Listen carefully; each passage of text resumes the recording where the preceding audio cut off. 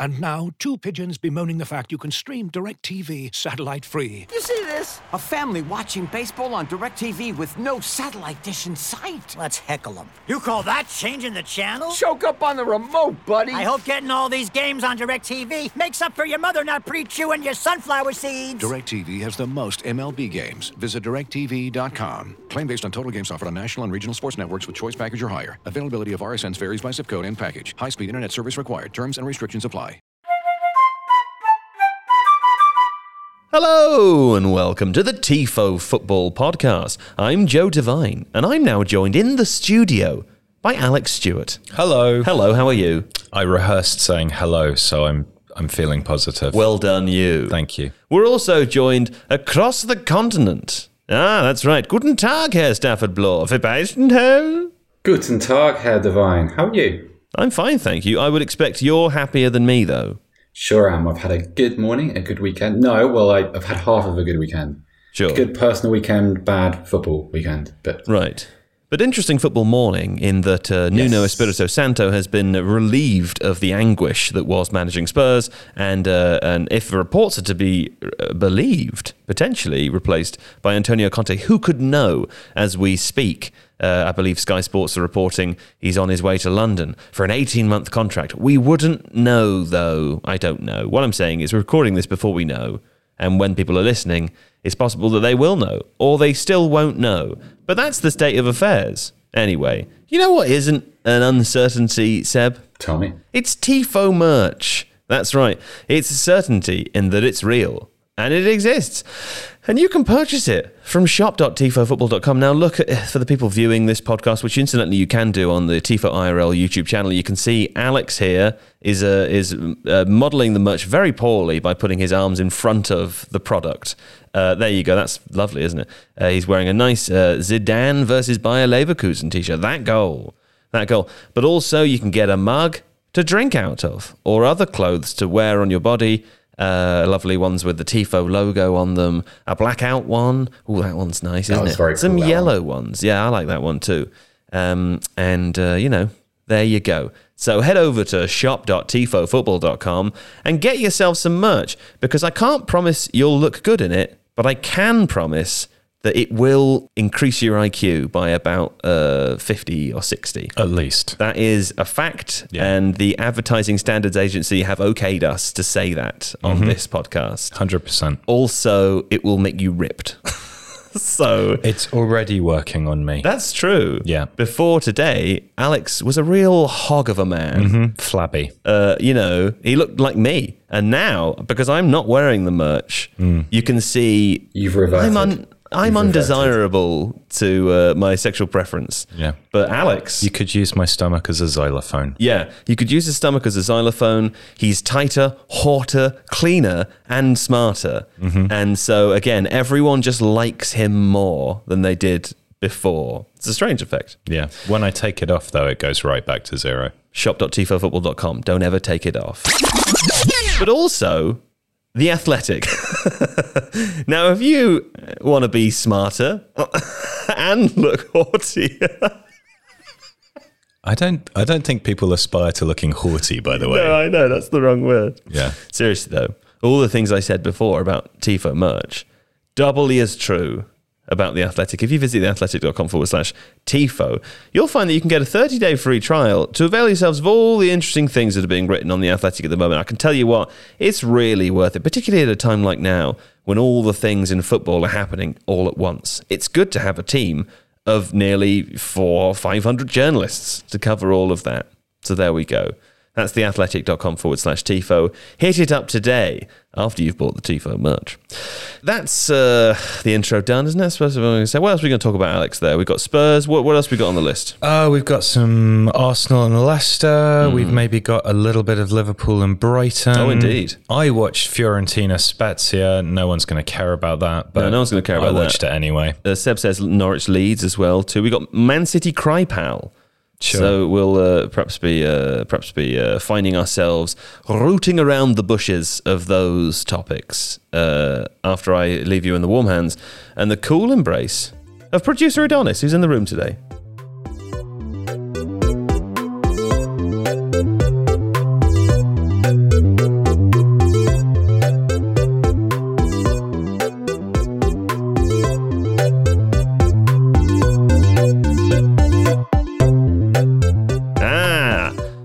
to begin than with Norwich Leeds. Not there. With Spurs. Because Seb, of course, Nuno Espirito Santo sacked this morning, and his coaching staff, I think. And, obviously they lost the game over the weekend to Manchester United, 3-0. That seemed difficult, but they did it. And, of course, the most interesting thing for me about this game, watching Match of the Day last night before the news of his sacking came out, was that he, appears to obviously lost the game, but also appears to have lost the fans fairly significantly. There were many fans behind him when he was substituting on Bergwijn for Mora, a chant you could make out in the background of "You don't know what you're doing," and it all seemed a little bit toxic. It felt like a lot of people have been holding a few things in for a while, and that was the last straw. And it's not really about him. I think hopefully that's obvious to most people. This is discontent that's been bubbling away at Tottenham for a couple of years. It's not really just relating to the football. It's relating to how the club have conducted themselves through furlough and through Super League and through big loans from the government, and it's added up to this general feeling of dissatisfaction, and something ruptured on Saturday night. And it's sad because Nuno, I don't think he was ever the right person to be there. I think everybody knew, including him himself, that he was sort of fifth or sixth choice, and he was kind of put in position, shoved to centre stage to feel the force of the fans' fury, which is to absorb the body blows, to take the punches, right? And he seems like a nice chap. Hey, one thing I want to bring up, because I as I get older, this occurs to me more and more. Goodness, where's this going? When you see a manager under pressure at the end of their time, at the end of their tenure, when it's that hostile, goodness me, is it uncomfortable to watch. Yes. To see a man who knows that the axe is about to swing and he knows he's about to lose his job. It's not a nice dynamic. You can hear thousands of people shouting. It's the hostility. Shouting at him. Yeah, it's not pleasant. This is why it's the right decision. It's because it is early, but it's not working. And also, it feels like the right thing to do on the basis that it's only going to get more hostile and more personal and more uncomfortable for everybody. And obviously, those are hardly the conditions within which to breed a successful football team. So thank God it's over, because it felt very unhappy for everybody, I think. Well, 16 games was all he had, Alex, to show what he could do. What is it that you think went wrong in the primary? I think it's hard to say. I mean, the season started quite promisingly, even though the team wasn't necessarily really performing that well. But they were top in September, weren't they? Right, and manager of the month for August, and 3 1-0 wins, I think it was. But there is just a creative disconnect between midfield and the strikers. Yeah. Harry Kane obviously is not performing particularly well at the moment. Tottenham aren't getting off enough shots. They're getting the ball well into the final third, but not into the penalty area. And I think Nuno increasingly became quite rigid and conservative in his selections. He tried quite an expansive midfield against Arsenal. That didn't work. And it became a kind of safety first thing. And of course, Tottenham do have players who can create interesting things, and Ndombele particularly. But a midfield of Skip and Højbjerg against a Man United team that looked on the verge of imploding is such a negative move. Sure. That it does make sense. Man United were there, not necessarily there for the taking, and obviously they changed a lot ahead of the game. We'll come to talk about them a little bit later. But given what happened to them last weekend, a little bit of pressure might have opened the tin. Yeah, a huge amount of pressure, and yet Spurs seemed content to play like little lateral passes and circulate the ball to a degree, but not really look to penetrate. And when you've got someone like Son Heung-min, who is a really dynamic runner, behind the defensive line, you've got someone like Kane who can drop off and play those passes through. It felt like Spurs could have sought to exploit United's defensive indecision. They were playing a system they hadn't played in like 50 games or something. And instead, Spurs were just bereft of attacking intent. Yeah. Hey, Seb, do you think such a situation has occurred before where a manager has collected a Premier League Manager of the Month award, probably at the beginning of September, and then 2 months later has been sacked from his job? Yes, but almost certainly, Joe, because the Manager of the Month award is a famous poison chalice. Particularly being in the season, if you think about kind of some of the things that, my very, very young kitten is digging its claws into all kinds of things. Hang on. Sure. Show us the cat. Here's Luca. Luca, yep. Luca the cat. His brother Charlie is downstairs. They're friends rather than brothers. Sure. We adopted them over the weekend, and they are. This is a very new experience. Webcams, and yes, he's going now. He didn't like you at all. Sure. Enough of your self-indulgence. You're very on this screen. You're very large and loomy and scary. I mean, you're That's a scary every man in screen. real life. Try being in the studio with him. Exactly. Well, quite. Now I'm going to loom over you until you carry on talking. Yeah, because how often have we seen, for instance, a newly promoted coach come into the league, start really well, but then have a little bit of a fall to earth, and then pay for it with sort of a knee-jerk sacking from his club. So it does happen, and I think also if you watch those first few Tottenham games and the kind of the way in which they were won, few shots, having to absorb a lot of pressure, playing largely on the counter-attack, and winning with fairly low XG. I think most people, and I think if you go back, we can probably find us saying many of those things that you'd worry about what Tottenham are going to be in the after the international break, after that first international break, and after that Manager of the Month award. Okay. Well, as we said in the intro, at the time of recording, Sky Sports are reporting that Conte has accepted the job that has been offered to him. There's an 18-month contract. Apparently, that's it. There's a rumour doing the rounds. Who could know? But also, Seb's left his chair, and that's thrown me a little bit. He's just walked off. He's just wandered away. He's just walked off. Yeah. I was going to direct that question at him. Okay. But I guess I'll bring it to you now. Because I'm here. Because you're actually here. Yeah. Which seems like the minimum requirement for doing a TIFO podcast. Just actually being here. Again. Yeah. Still not back. I'm not texting either. That makes a change. No, that's true. That's nice. Yeah. It sounds like Conte's going to Spurs is what I'm saying, Alex. Yes. Which I suppose, sad for Nuno, fairly exciting for Spurs fans. I think that Conte brings a couple of things. Obviously, there is Luggage. His actual luggage. Well, there's an interest. Okay. Family? You see, I took luggage and went with baggage, and then so there's a Horncastle piece about what he would bring to Manchester United, because that's how fast things move in football. Yes. And one of the points he makes is that even when he's had a couple of issues with particular players, he's never lost a dressing room. No. And this Spurs dressing room feels like it's massively in need of somebody to come in, harmonise things, and punch some people, frankly. Sure. He's back, and now he interrupts. He comes back and advocates violence. Unbelievable. Off the step.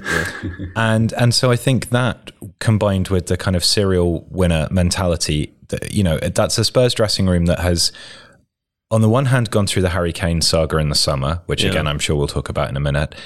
Secondly, knows that the person in charge of them is fifth or sixth choice.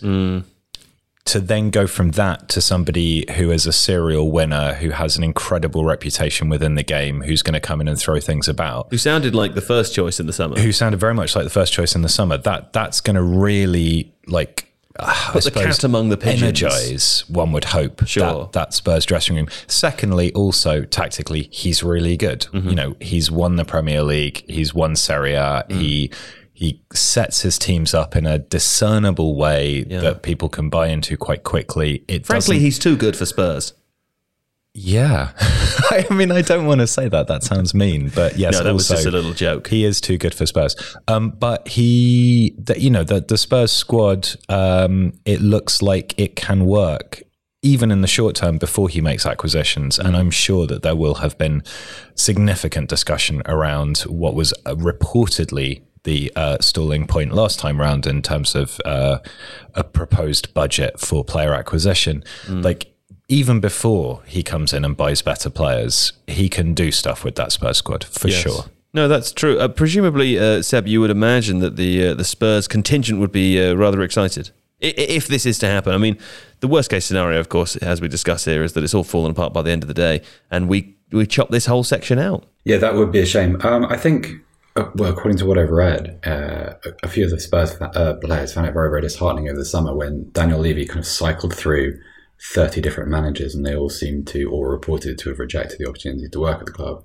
Sure. And I think that's kind of part of Nuno being sold a bill of goods, in the sense that you come in, you have no authority, because everybody knows that you weren't really substitute first teacher. Exactly that, and it's kind of, you're not even a substitute teacher. It's the guy that covers for the substitute teacher when the substitute teacher can't really make it in. That would also be a substitute teacher, though. Yeah, but I feel that's not an adequate description of the kind of the haplessness of the situation. The substitute teacher's pet lizard.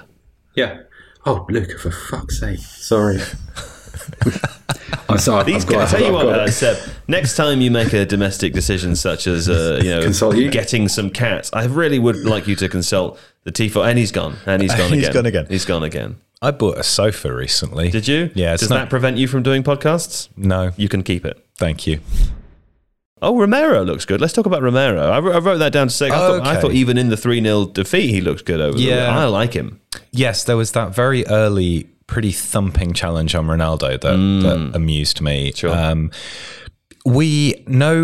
think what's interesting about Romero is that he came from a very good Atalanta defence, but an Atalanta defence that functioned in quite a specific way. Mm-hmm. So probably the only team other than Leeds in Europe's top 5 leagues to employ a sort of very aggressive man-marking, man-orientated press hybrid. Yeah.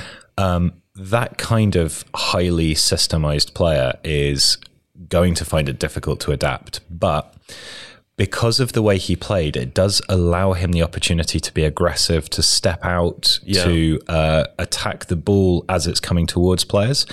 And I think that in a back, it works better in a back 3 because you've got that cover in behind. But in a back 2, that meant that perhaps the one area of the pitch where Spurs could look to be quite assertive was in that back line. I thought Dyer kind of tucked in and covered quite well behind him too. Tell you what, you would have enjoyed watching Norwich Leeds because Ozan Kabak played basically as a centre forward the entire game. It was very funny. But no, I think, that this is the sort of thing where I say, like, Conte can come in and do stuff with this, but like any manager could come in and do something with this Spurs squad. And I agree with Seb entirely. Yeah. It's not a bad team. The circumstances in which Nuno took the job made it almost impossible for him to generate any kind of goodwill or authority. And so a manager, be it Conte, be it someone else, coming in with a clean slate, we start again. There is a spine to that team. Mm-hmm. Where, Lloris is playing pretty well at the moment. Romero as a centre-back, Højbjerg as a midfielder, and Ndombele as a midfielder, and then Kane and Sung ahead. Like, there is stuff you can do with that team. Yeah, for sure. Okay. Hey, Seb, welcome back to today's episode of Old Man Chases Small Cat. Yeah? Have you got a door? Have you heard of a door? Yes. You can put them on the other side of it and close that. The mistake I made is there are 2 of them, and I put one inside, and his crying became so unbearable that I had to let him out, with the strict understanding that he wouldn't try and chew the cables from my laptop. And he ignored me. He signing a contract really with a kitten. Easy to negotiate with, right? Exactly, indeed. Well, Seb, listen, I've lost my thread because of your inability to do your job properly. So I'd like you to pick it up and just talk about what's happening. So I don't think it's unfair to say that the problems at Tottenham go beyond the manager and who the manager is. Deep. Pretty deep. It's rotting from the head. But and Alex has touched on this. There are good players there, and there is a competent first 11 at least. It's just that the attitude of some of the players, and beyond all the excuses about whether Nuno was the sort of the 6th place manager, 5th place manager, whether they had any respect or whatever. There's something very disenchanted about the kind of the atmosphere within the squad, and something very there's not really any sense of meritocracy. This isn't a group of players all battling each other for a place in the first team. It's Nuno created a kind of strict division between the Premier League side and the Conference League team, and some of those chickens have come home to roost because what you have is a group who feel entirely secure in their places, who aren't under threat whatsoever, and another separate group who feel their pathway to the first 11 is blocked entirely. And so the sum of those issues is apathy is probably too strong a word, but kind of a laissez-faire, whatever will be, it's okay to lose games attitude, which is the antithesis of what Tottenham were during the Pochettino era. Yes, whatever Pochettino may or may not have won, what you saw was a committed team, and what you saw were a group of players that were incredibly close, were incredibly competitive, almost to a fault at times. Think of the game at Stamford Bridge, where sort of Tottenham had a kind of either we'll beat you or we'll win you, we'll beat you in a fight kind of mentality. Uh-huh. And that's all been eroded and lost. And I think Conte isn't Pochettino, not the same kind of manager at all. But I kind of at least I feel a little bit of the confrontation he brings will be good for some of these players. If for no better reason than they'll just decide to leave, because I think that's what's needed. A little bit of bloodletting at Spurs would not be an issue. And even even it's not just players that are sort of holdovers from the Pochettino era who are still loyal to him and his ideas, but players who've turned up at Tottenham, found it quite a nice place to be employed, good contract. It's okay not to win. It's not as harsh an environment as, say, Chelsea or Manchester City or even Manchester United. Don't get as much criticism. I think that needs to change, and Nuno didn't have the authority to ever do that. Conte certainly does, and Conte is not shy. And there's actually, if you can find it, there's a really good quote about, he's asked about disenchanted players or players who don't buy in immediately to what he wants to do, and he says something along the lines of, yeah, I just prefer to kill them. Like, it's a little bit... I think the other thing with Conte is that he is able to do stuff with players who are less talented but more willing. For sure. And so if there are players who are quote unquote good at Spurs but don't buy into this, Conte knows that he can take someone who's much more workmanlike and actually forge them into something that's worth doing. So that's very encouraging for Spurs fans or whoever else he manages in the future. Yeah, for sure. This is the Victor Moses situation where you have a good but not spectacular career, but you show yourself to be willing enough and pliable enough to be molded into something, and then you become part of a story. And I feel like there are a few players at Spurs who could be that, but there are a few kind of anti-Victor Moses too who just need to be not chopped out. It's too harsh, but challenged, I think, is the fairest way of putting it. Yeah. Can I make an unoriginal observation to you, Seb? Love to. Yeah. That would be that the All or Nothing documentary series about Spurs, the behind-the-scenes TV show, which followed the team and the manager and the players, and of course Daniel Levy, that wasn't good for Daniel Levy. Now, I know we've said this before, but what I'm finding is every time I read the news about Spurs or something goes wrong there, now I had a face to a name before, but now I have a personality to a face, if that makes sense. And every time I see a producer Adonis there dropping things in the background, making a lot of noise, now whenever something happens, I just imagine Daniel Levy in one of those rooms that he was in their stadium, and the way he sits down next to Mourinho, and it's bad for the perception of him. Prior to this, whatever I thought about the decision he'd made, I thought that I knew him to be an extremely capable, stern businessman who, even if it seemed that the decision or the choice that he'd made at the time was wrong, he would later be proved to be sensible or correct. Now, in my head, I imagine the Daniel Levy from All or Nothing, and I'm not a Spurs fan, but it doesn't fill me with confidence in the way that it did before. Hey, I had a similar experience, really. I think the most damaging line in that documentary was when he's being interviewed just after he's appointed Mourinho, and he's talking about Mourinho standing in the game. And he says something along the lines of, there are two world-class managers working in football today. One of them is working in Manchester, meaning Pep Guardiola, and the other one now manages Tottenham. You thought, right, so you don't rate Jurgen Klopp. Yeah. And you just think, or Pochettino, who just left. Well, I didn't even make that connection, but absolutely. And you just think, you don't know as much as you need to about football if you're to make these kind of decisions. And that's not meant to be preachy or high-hatted. It's just the reality of it. It's a very antiquated perception of football, and it speaks to someone that doesn't pay nearly enough attention to what the game has been over the past few years. And you have these terrible, cringy moments too, where he's kind of, it's like one of those Made in Chelsea or The Only Way is Essex moments where you have he's just strolling down the corridor and he comes to Jose's office and sits on the table and be like, hi, settling in okay. Sure. And it's just, it described, fairly or unfairly, I don't know. But to me, it was somebody who was just leaning into a character a little bit too much. Someone who was enjoying himself a bit more than he probably should have done. And it didn't make me feel very good about Daniel Levy. And I think, to be honest, and this is not necessarily his fault. Daniel Levy in his position, we should say. Yeah. Because, someone enjoying being on a television show. That's fine. That's fine. But then, I'm not the chairman of Tottenham. Yeah, okay. With the kind of the caveats about having a kind of corporate responsibility in that. Sure. I also think that, and this isn't necessarily his fault, I think the cult of Daniel Levy has run away with itself. And this is to me, I think it's a creation of Sky Sports' transfer deadline day coverage. It's just a byproduct of that, where you get this guy that once or twice did deals very, very late and managed to, pull a Rafa van der Vaart out of the fire at the last minute. And so it lends itself to an aura which isn't necessarily reflective of what he's done and his body of work. And that's not his fault, but it's, it certainly was to the detriment of his credibility. Yeah, It's had an impact. Yeah. hey, for sure. Yeah. Hey, Alex, one other thing that I wanted to ask you about was, I think without doubt, it's likely that Harry Kane's umming and ahhing about what to do over the summer and, decision, I think it sounds like he wanted to leave the club, will have had an impact on the team. He's obviously their best player. He's their leader. He's the kind of star of Tottenham. It's only been 16 games back, so far, at least under Nuno.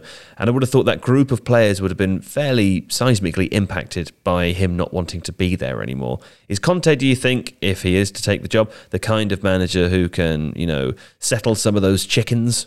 It's really hard to know in terms of whether assurances were given about, potentially being able to move next summer, like give us one more year, that kind of stuff. Yeah. There will have been conversations that pre-exist any new manager coming in. I think what is possible is that Conte has a sufficient standing within the game to be able to impose a certain kind of, like, let's be honest, all that stuff we said about Conte disposing of players literally or metaphorically who he doesn't feel buy into what he does. Yeah. Kane is probably the one exception to that. Sure. And so Maybe Son. Yeah, but Son's going to buy into it 100%. Yeah. Because he's awesome. Yeah. Uber professional. Yeah. A, he's extremely professional. B, he will really suit the way that Conte wants to play. So he's Exciting. a flight. Yeah, exactly. Fingers crossed it happens now after all this long conversation we've had. Yes, but It's going to be a very short podcast if it doesn't, isn't it? I think Conte can look. I personally don't think that Harry Kane's issue is that he doesn't want to play and so he's loping around the pitch. Sure. And I also don't think that the problem is that the other players are looking at him and going, like, I think he's... It's a little psychological maybe issue, though, to a potentially. degree. Like, I think he's knackered. I think he's being asked to do too much. I think he's been tired for 5 years. Yeah, I think he probably has. I think we've, the amount of emphasis that's been put on his ability to carry both Tottenham Hotspur and England as a player is just too much, and he doesn't get rested. He's got the kind of he's got a bit of the Wayne Rooney's about him, hasn't he? Yeah, exactly this. And I think you get to a certain point, a certain number of injuries, a certain degree of psychological expectation. I think a move in the summer would have been his release valve. It would have allowed him psychologically to take a deep breath, fresh start, different set of expectations, chill out a little bit. Yeah, move house. He's not had that. Instead, he's still kind of caught in this halfway mold. He is Spurs' best attacking midfielder as well as their best striker. Yeah. Blah blah blah. We rehash these arguments a million times. Some days he's their best defender. Some days from set pieces, yes, he is. And I think he needs somebody who is going to create a system around him that requires him to do a little bit less and allows him to flourish a little bit more and feel more secure. Somebody that he can look up to, who he doesn't mind getting shouted at by occasionally, that will kind of reinvigorate him. Sure. But as Seb has said, there's the Levy saga and there's obviously a huge interest in the media to, like, come January, come the summer, to ramp that stuff up again. Kane versus Levy, blah, blah, blah. So even if there isn't enmity between those two, the media is going to make out like there is. Yeah. So who knows, man? Okay, well, that's Spurs. Hopefully next week we will have a bit more clarity and we'll be able to discuss this in more depth. This episode is brought to you by Michelob Ultra, the official beer sponsor of the NBA. Want to get closer to the game than ever before? Michelob Ultra Courtside is giving fans the chance to win exclusive NBA prizes and experiences like official gear, courtside seats to an NBA game, and more. Head over to MichelobUltra.com/courtside to learn more. Looking for an assist with your credit card but can't get a hold of anyone? Well, luckily, with 24/7 US-based live customer service from Discover, everyone has the option to talk to a real person anytime, day or night. Yep, you heard it right. You can talk to a real human in customer service anytime. Sounds like a real game changer, if you ask me. Make the right call and get the service you deserve with Discover. Limitations apply. See terms at discover.com/creditcard. The break's over. And let's touch on Manchester United, who gave the death knell to Nuno over the weekend. 3-0. There's a strange old game, Seb. Important result, of course, but here's a few things. Hey, to my mind, formation change, to the 3-4-1-2, it can't really be maintained without some significant sacrifices, as we discussed with JJ last week. The second thing, it's a sort of return to the defense first counter-attack football. And, that's fine, but also doesn't all necessarily suit every player involved. And the final thing is, the goals, particularly the last 2 goals of the 3 in this game, came from very poor defending by Spurs and good attackers playing well. The issue has always been with United that when individual attackers aren't playing well, the team don't win. And it's quite a lot to rely on individuals in those areas, I think. So given that they lost 5-0 to Liverpool last week, and everything we discussed on the last podcast, this result doesn't really tell us anything, does it? No, I don't think so, because I think if they played against a team who were more stable in the middle of a cycle, who weren't full of players that were convinced that their manager was on the brink of leaving anyway, because there was very much that feel to Tottenham on Saturday, then you'd probably be able to read more into it. But positives. We spent a lot of time being quite harsh and negative about Man United, so I thought some of their combinations were very good, no better than the first goal. I mean, that's what you pay for, I suppose, at Manchester United. That's the privilege of having players that can do that kind of thing, because there aren't many forwards who can peel off the back of the defender and finish like Cristiano Ronaldo did for the first goal. And then that creates the conditions for some of the other stuff that you're describing, which is, play with a counter-attack, also retain your shape against an opposition who are quite muddled and don't seem to really know what to do with the ball. So there's like two parts of having possession. First is obviously to try and create opportunities, but when you're attacking, the second is to make sure that if and when you give the ball up, you're not allowing counter-attacking opportunities behind you. Spurs had neither of those issues, neither of those flaws cured. They are vulnerable in both areas, and Manchester United did quite a nice job of picking them off. You just wonder, though, even despite all of that, had Spurs taken the lead in that game, then there was a couple of Son chances. There's one in the second half. A couple of times he got sort of through the what was quite a high defensive line at times. You just wonder what the route back is, and you're right, because I know Manchester United can play like that. I know that they can sit behind the ball a little bit and rely on the primacy of their individual players. I know this. Doesn't convince me any further that Ole Gunnar Solskjaer knows how to properly approach a certain type of match, or how to balance his resources when he faces, I don't know, a Liverpool or Manchester City. Well, we'll find out, because Manchester City are on the horizon.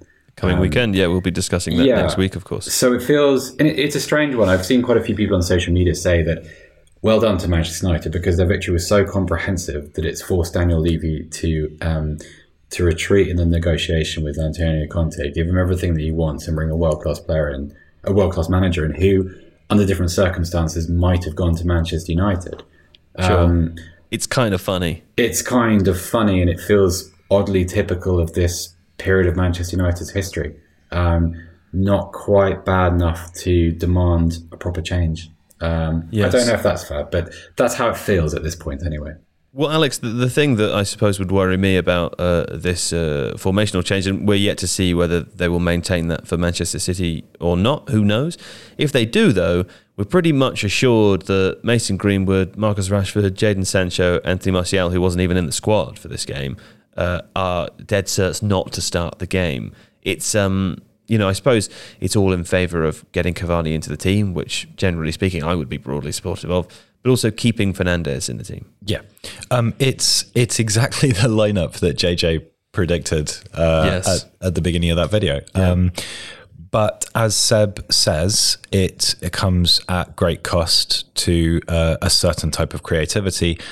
I guess an adept analogy, not to bring him up for the millionth time here, but when Antonio Conte moved from a back four at Chelsea to a back three, that was done to create specific interactions between players to increase defensive solidity, but also he knew how to coach that system so that it worked as a back three and with wing backs, and to have certain types of midfield actions going on.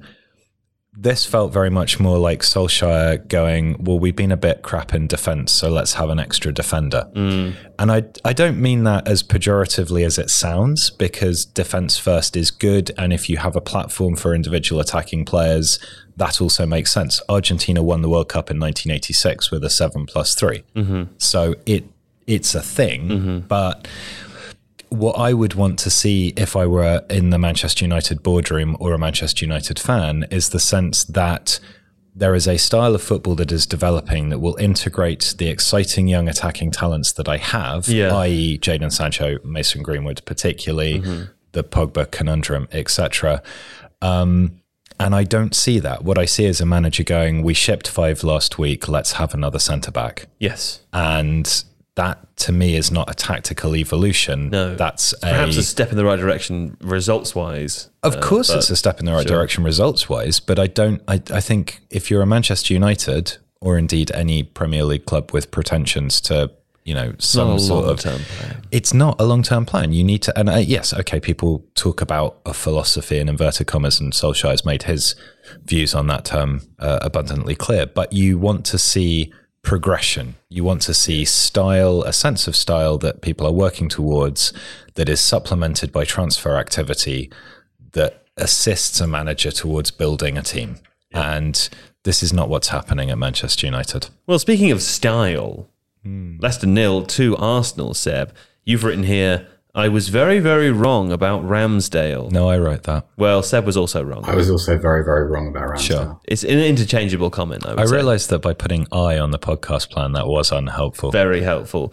Also, both of you, when I see what you've written on the Google Doc that we share, I generally can't tell it apart because everything you put is so very dull. It's hard to know who said what.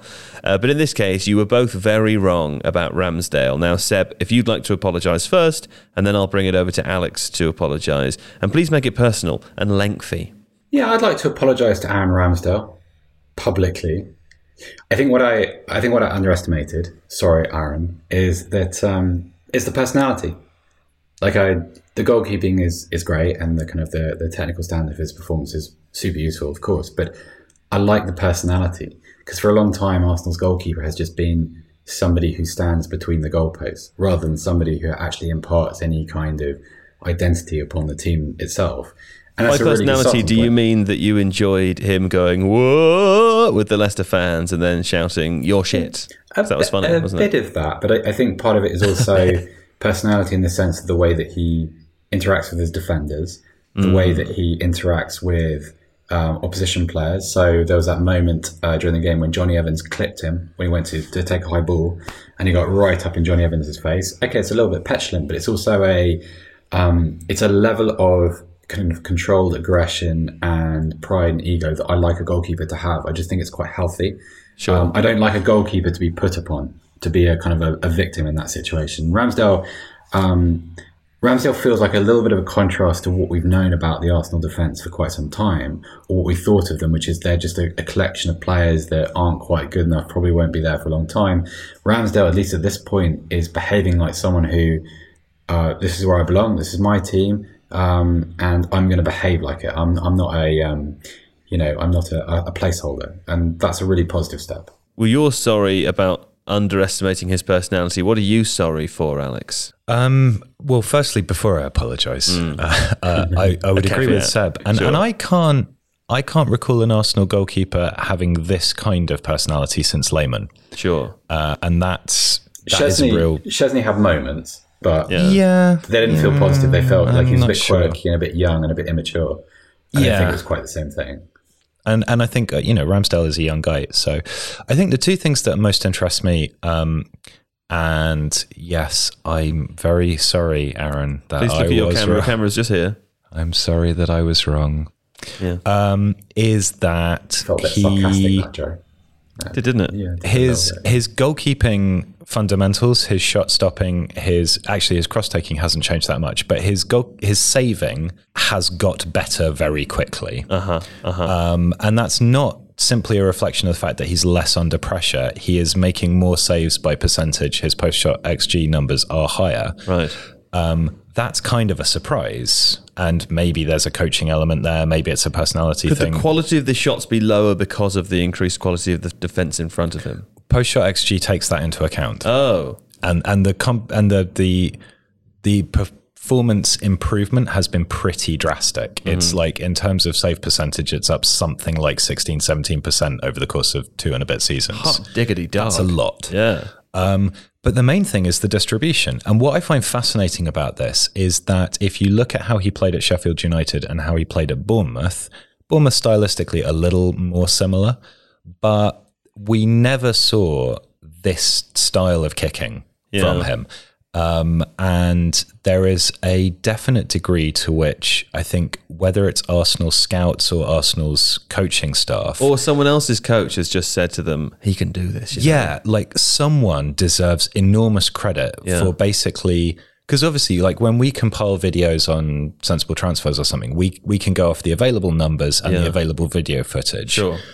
Somebody has seen in him the ability to ping these little passes around. Feels like a long caveat, doesn't it, Seb? This is not a caveat. He said basically what Alex is coming around to say is, I'm sorry, but actually the information wasn't really out there, and here's why. And he's now turning it around to praise someone else who did know the information if he'd known. If I had access to that same degree. No, look, the thing is that the uniformity of this criticism was The uniformity. Other consistent. people were involved as well. It wasn't just him. Yeah. Listen, you've run your mouth too long. Lots of people thought Arsenal's this. 4-4-2. It was lovely in and out of possession, wasn't it, Alex? It was really nice, and you made some interesting points here. Yes, like I think You were just about to drink. Why don't you have a drink?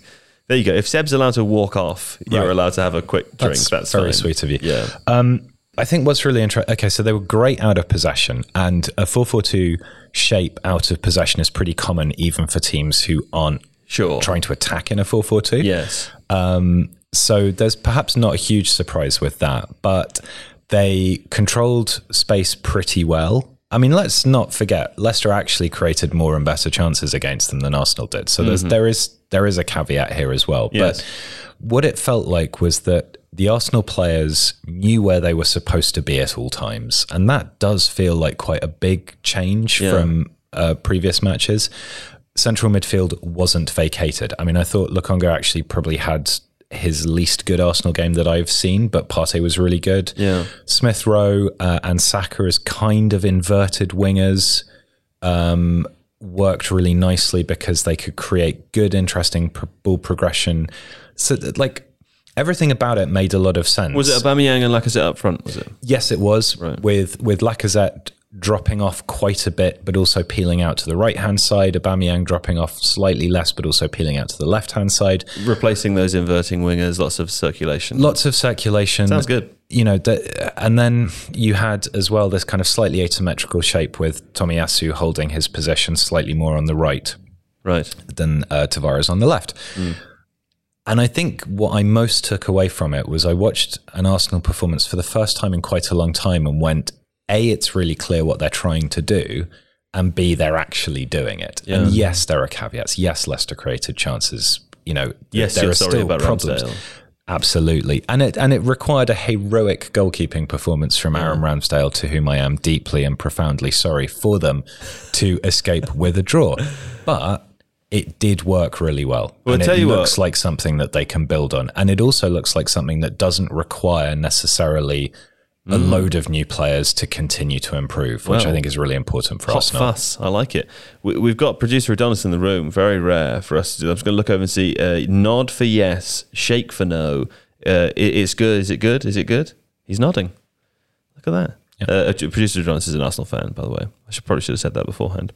Well, there we go. There was stuff in here about Arsenal's corners, which maybe we can talk about in the future. We're running a little short on time, and instead, I would like to go to another break. Looking for an assist with your credit card, but can't get a hold of anyone? Luckily, with 24/7 US-based live customer service from Discover, everyone has the option to talk to a real person anytime, day or night. Yep, you heard that right. You can talk to a real human in customer service at any time. Sounds like a real game changer if you ask us. Make the right call and get the service you deserve with Discover. Limitations apply. See terms at discover.com/creditcard. And now, two pigeons bemoaning the fact you can stream DirecTV satellite-free. You see this? A family watching baseball on DirecTV with no satellite dish in sight. Let's heckle them. You call that changing the channel? Choke up on the remote, buddy. I hope getting all these games on DirecTV makes up for your mother not pre-chewing your sunflower seeds. DirecTV has the most MLB games. Visit DirecTV.com. Claim based on total games offered on national and regional sports networks with choice package or higher. Availability of RSNs varies by zip code and package. High-speed internet service required. Terms and restrictions apply. That was a good break, wasn't it? Liverpool 2. 2 Brighton, Seb. Now, 2016, since the last time Liverpool threw away a 2-goal lead at Anfield, apparently. And also, of course, Brighton have now avoided defeat against Liverpool in their last 3 meetings. No surprises there that Klopp said after the game that he knows how good Brighton are. Here's another stat for you, though, before you answer that one, because I probably won't get this one in later, and I want to get it in now. You have to go back to 1978-79, to that season, to find the last season that Liverpool scored more goals after 10 games than this season. It's 29 so far. I should have used that to launch off the next bit of the conversation, shouldn't I? That will have been why I put it in the plan in that order. You shouldn't have built it up, because the way you presented it made it sound as if it was going to be really groundbreaking, and I thought, it's okay. I mean... Well, they've scored more goals in 10 games so far at the beginning of this season than they have done for 40 years. Yeah, that's quite interesting. I mean... That's quite interesting. It's quite interesting. I don't feel like it... That doesn't surprise me. Brighton are good.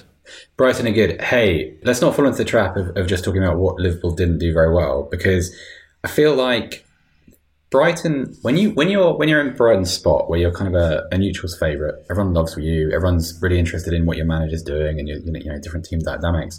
You can afford to lose at places like Anfield. You can go there, you can go 2-0 down, you can think to yourself, right, well, let's just keep the score down. Let's keep it to 3, and then we'll go home, and then everyone will love us again next week, and everyone will have forgotten about this, because no one expected us to do anything anyway. Mm-hmm. This was gritty. So you get back to 2-2, and you think, well, at that point, you could forgive a lot of players for just retreating behind the ball and taking what they have, or trying to hold on to what they had.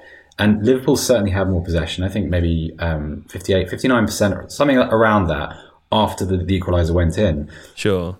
Brighton had a further disallowed goal, didn't they? Yeah, exactly. The Trossard goal. And that's kind of the point I wanted to make, because it really does speak to the effect that Graham Potter's had, that there was no inferiority, even at 2-2. There was a kind of, well, we're still going to play. We're still going to try and work the ball out of our defensive zones. And we're still going to commit men to those periodic raids. And it was very balanced. It wasn't sort of... Sometimes you see a team that kind of luck their way into... their way through a comeback at a ground like that, and they almost behave as if they can't quite believe that they're there, that they haven't the football gods have aligned, they've got their equaliser, and what do we do next? And then they concede a goal or a penalty. Well, as we say, Brighton have been there twice already before this game, and that feels like this is part of that. And it's just it's very interesting to watch, not just the team grow, but the kind of the mentality and personality of some of those players grow. Like Trossard's very. When he arrived at Brighton, no one really paid any sort of attention. That was partly because of the fee. It wasn't remarkable. No, I'm going to let him come back in. Yeah, he's going to come steaming in with... That's Alex. Seb is referring to Alex there. Alex paid some attention to Trossard before he arrived at Brighton, didn't you? A little bit. Here and there. The thing is, because that information was available, Seb, unlike information that he couldn't actually access. There was he had all the tools that he needed to form his correct opinion. Yes.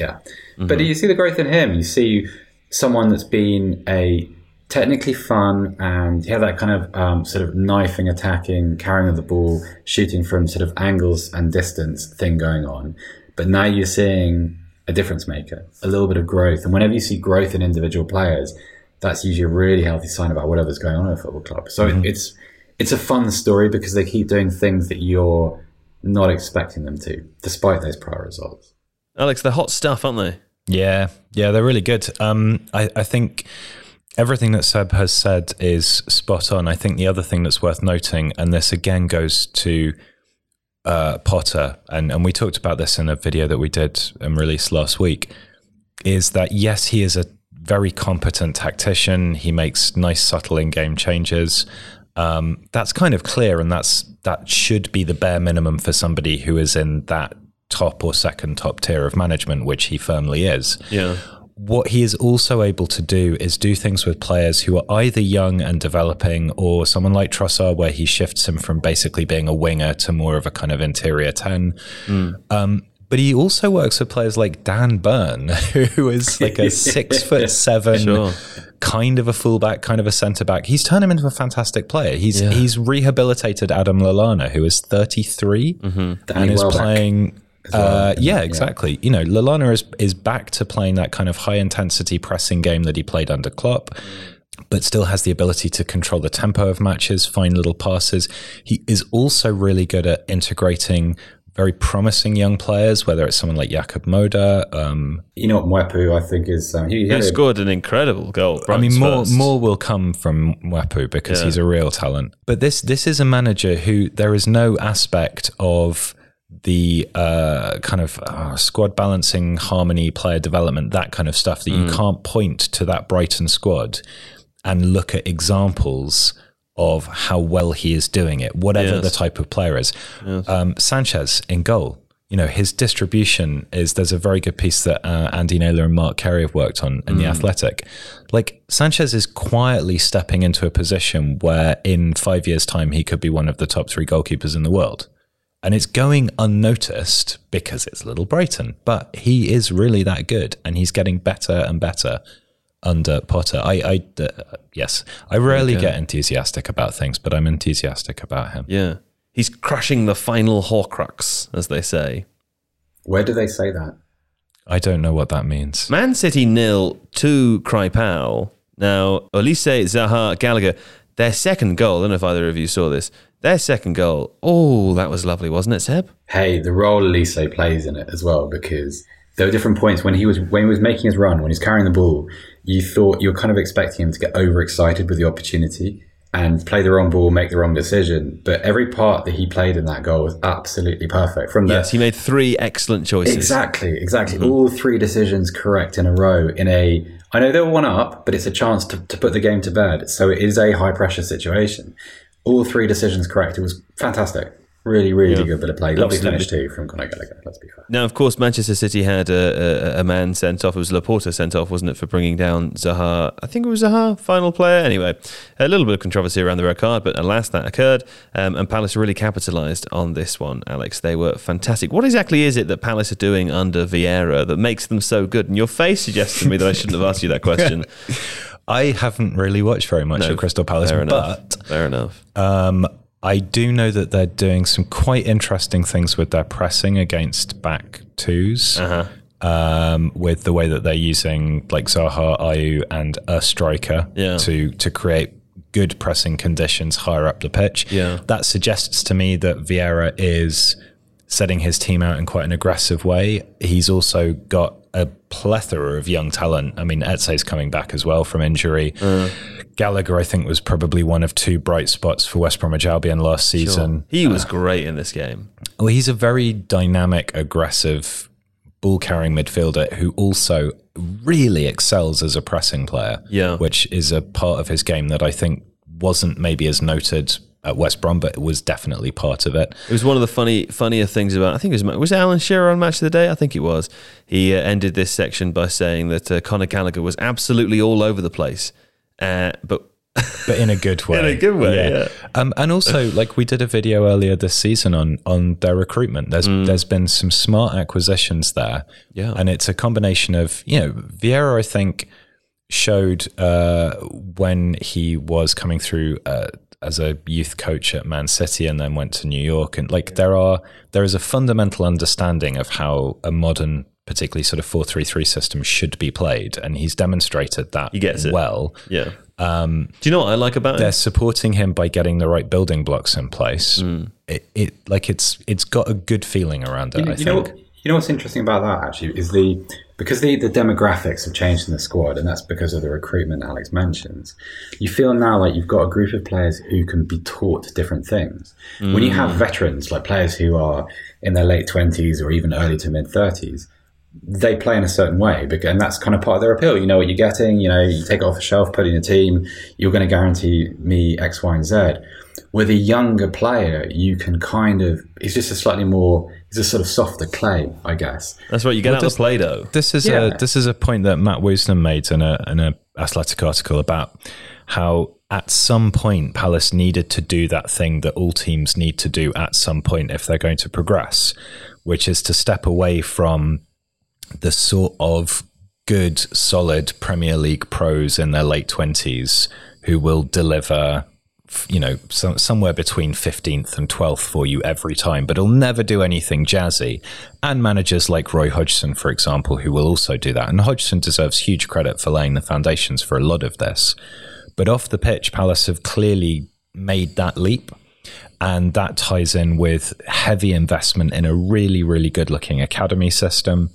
And they obviously feel like this is the moment where everything aligns. So you get a younger manager with fresher ideas, you bring in younger players, you pick up talents like Eze and Elise. I mean, basically, Palace have bought the two most exciting young attacking midfielders in the Championship 2 seasons running. That's a statement of intent, and it's great for them. I like the intention. Anyway, Norwich won 2 Leeds. This is an interesting one. Now, Seb, you watched this game, of course. I do want to talk about Ozan Kabak. We'll come back to do that with Alex shortly.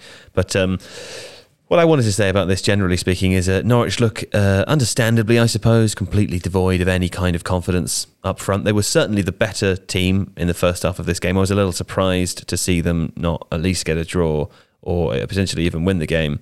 I had a feeling they were going to score only their 3rd goal of the season so far after 10 games. It's been a dreadful, dreadful start. First off, Daniel Farke. It's an unusual one, I suppose, isn't it? Because on the one hand, Daniel Farke, all this promise, extremely, sort of a tactically good coach. He seems like a very nice person. The players all seem to like him a lot. He had a huge amount of promise. And on the one hand, still seems like the better option ahead of the other managers that you could imagine might want to take that Norwich job. And on the other hand, I think one of the things that frustrates Norwich fans, as far as I understand, is that because everyone apart from Ipswich fans quite likes Norwich, or at least doesn't have anything against them, they sort of think of them as a nice club, lovely fans, lovely family-owned club, whatever. Oh, the manager's nice, isn't he? He's good, blah, blah, blah. Whereas there they are, losing every game, and actually fans are getting quite pissed off now. Could a change be coming, do you think? I'd be more convinced if someone could propose a better coach. Because, Pep Guardiola. Yeah, that might work, possibly. Conte. Yeah. Rinus Michels, maybe. Sure. If you wanted to, yeah. Well, I saw Arrigo Sacchi did an interview with Jamie Carragher the other day. Maybe they could get him off the old retirement beach. Ferguson. Yeah. The thing is that if you're Norwich City and you have a plan for how you want to operate, do you rip that up now so that you can incorporate a relegation specialist for the remaining 7 months of the season? I don't think that's worth it. Yeah, well, I mean, is that the only option, though? Because, I mean, obviously their plan will be dictated and designed by Director of Football Stuart Webber. Could they not find another manager? I'm sure they have a list. Someone who could fit into that role. Maybe I'm sure they have change things up a little bit. But then, if you're asking me, do I think it's a good idea? Well, I need to be persuaded by the characteristics of the people on that list. I don't know. This is the thing. Yeah, this is because Joe. I'm not sure of what's the proposition. Most people are assuming that Norwich are going to go down in 20th place. And as a coach, is that something you want to sell? Do you want to be relegated with somebody else's system and team? I don't think so. And in many ways, I found the Leeds loss more damaging for Norwich than what happened at Stamford Bridge, just because 100%. They were in the game and also they played quite well. I think they probably were the better team. What they lacked was the individual quality of a Rafinha. Goalkeeper let them down. I think I've never really rated Tim Krul. I think he has a sort of a place in the game which is dictated by him shouting at penalty takers and making faces and all that kind of stuff. And because in the first half there were 2 or 3 very good opportunities. Norwich were very much let down by not even misfiring, but like players in the attacking third just making the wrong decision over and over again. And you can see that. I think that is because, as you say, they have no confidence. They're overthinking things, or they're overthinking they're not following their instincts. Maybe let's put it that way. Pukki had a great shot, which was pulled just wide. Could have easily been a second goal. The other thing that was interesting about this game, of course, too, was that Leeds really shithoused their way to a victory. I'm surprised they didn't get a red card. There was I think there were opportunities for Rodrigo at least to have been sent off with a second yellow. They finished the game with sort of 4 or 5 yellows, but it took about 30 minutes for the referee to award a yellow card, and the game was very stop-start. I assume also, I mean, Leeds have had a poor run of fixtures recently. This would be considered in both camps to be a hugely important game because both teams are part of that little cohort at the bottom that I suppose we're considering for relegation at the moment. So maybe shithousing your way to a victory is the way to do it. Hey, you wanted to talk a little bit about Kabak. What was it about him that you wanted to discuss? Ozan Kabak was Norwich's best playmaker in this game, I thought.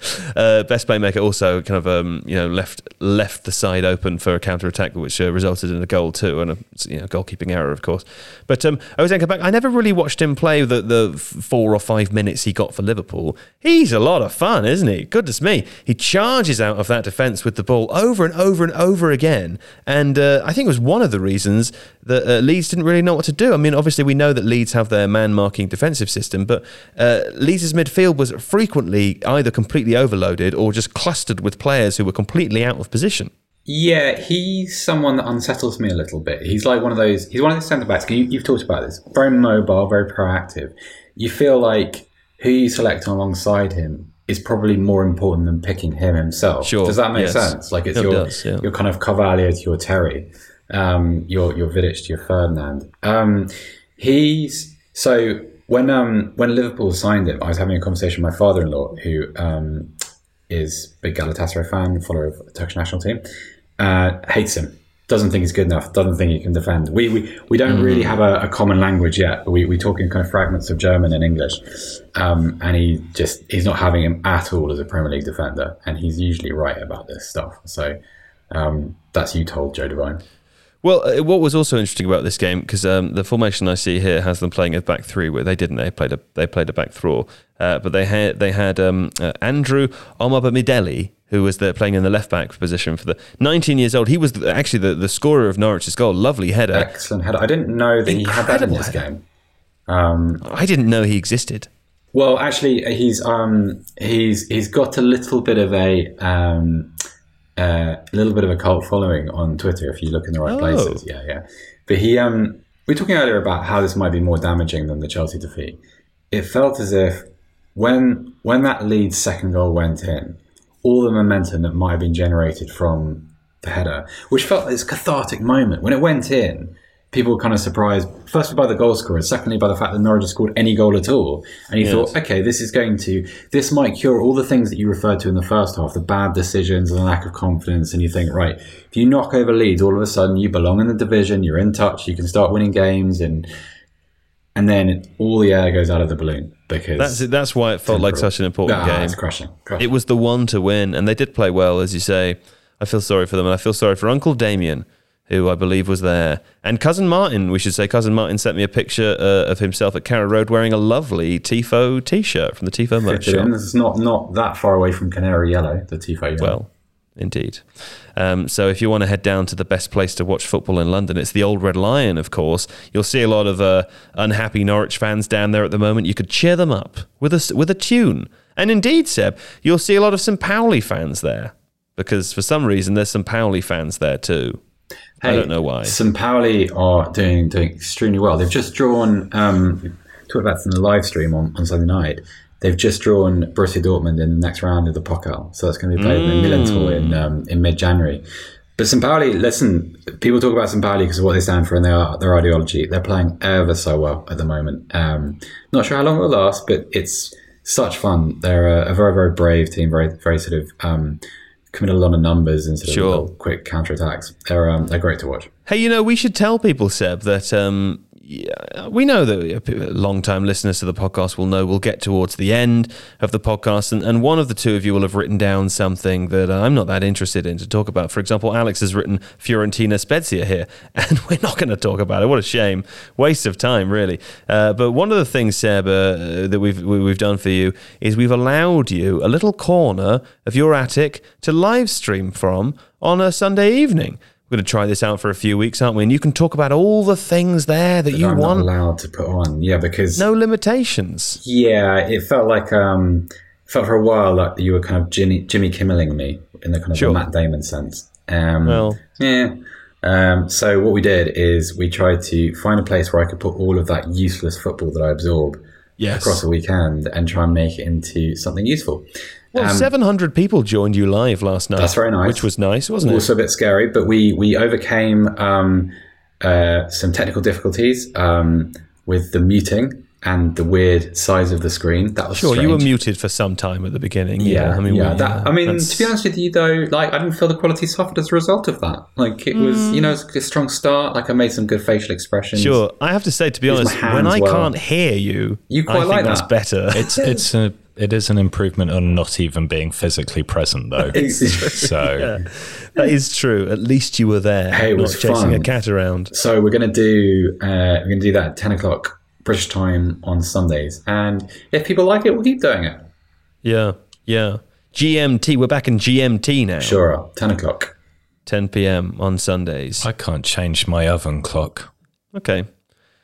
Well, I'm sure you'll figure that out. And if not, I imagine you're the kind of man that would enjoy getting the manual out and reading all about the oven. Or subscribing to some specific kind of drawer for all of the subscribing manuals. to an oven magazine. Yeah, some kind of oven periodical. Yeah. If it's out there, Seb, I'll look. Yeah. Often you'll go, if you're a Sunday afternoon, you go to a large British train station, you'll find Alex in the magazine stop. Just flicking through the wood carving manual and the what else have we got that you would enjoy? Woodworking is a good one. Woodworking. Yep. Yeah. I think this is the end of the podcast, isn't it? I mean, Alex, I'll give you 10 seconds to talk about Fiorentina Spezia if you want. Dusan Vlahovic, hat-trick, really good striker, Premier League team should sign him. Look at that. He gives me seconds back. That's why I like this guy. Seb Stafford-Bloor, thank you for your joining of us today. Thank you, Joe Devine. Sorry about Thank you for being here for about 85% of the podcast. The kittens are young and new, and they don't understand the podcast. They will. Sure. They will learn to it. Yeah. People's personal choices. They won't, Seb. They're cats. Yeah. Alex Stewart, thank you. Fine. And thanks as usual to producers Don and Adonis, who are both in the office today. Very exciting. Yeah, you can't see them, the viewers. But that's all. Now, don't forget to visit the Tifo merch store, where you'll find things you can buy for money that will make your life better. And indeed, The Athletic at theathletic.com/Tifo. That's all for us for now. We'll be back next week with more of probably the same thing. Could even be better. Might be worse.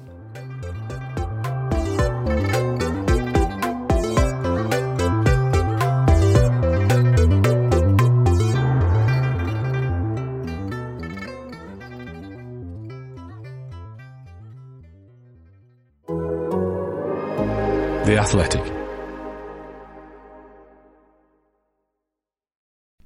As you've probably heard by now, we've teamed up with BetMGM this season. We'll be using BetMGM lines to make all of our picks, and we'll have special offers for our listeners each week. If you haven't signed up for BetMGM yet, use bonus code THEATHLETIC, and you'll get a 1-year subscription to The Athletic, plus up to a $1,500 first bet offer on your first wager with BetMGM. Here's how it works. Download the BetMGM app and sign up using bonus code THEATHLETIC. Make your first deposit of at least $10. Place your first bet on any game and claim your voucher for a 1-year subscription to The Athletic. See BetMGM.com for terms. U.S. promotional offers not available in D.C., Mississippi, New York, Nevada, Ontario, or Puerto Rico. Gambling problem? Call 1-800-GAMBLER. Available in the U.S. Call 877-8-HOPE-NY or text HOPE-NY 467-369 in New York. Call 1-800-NEXT-STEP in Arizona. 1-800-327-5050 in Massachusetts. 1-800-BETS-OFF in Iowa. 1-800-270-7117 for confidential help in Michigan. 1-800-981-0023 in Puerto Rico. First bet offer for new customers only in partnership with Kansas Crossing Casino and Hotel. Don't forget, if you haven't signed up for BetMGM yet, use bonus code The Athletic, and you'll get a 1-year subscription to The Athletic, plus up to a $1,500 first bet offer on your first wager.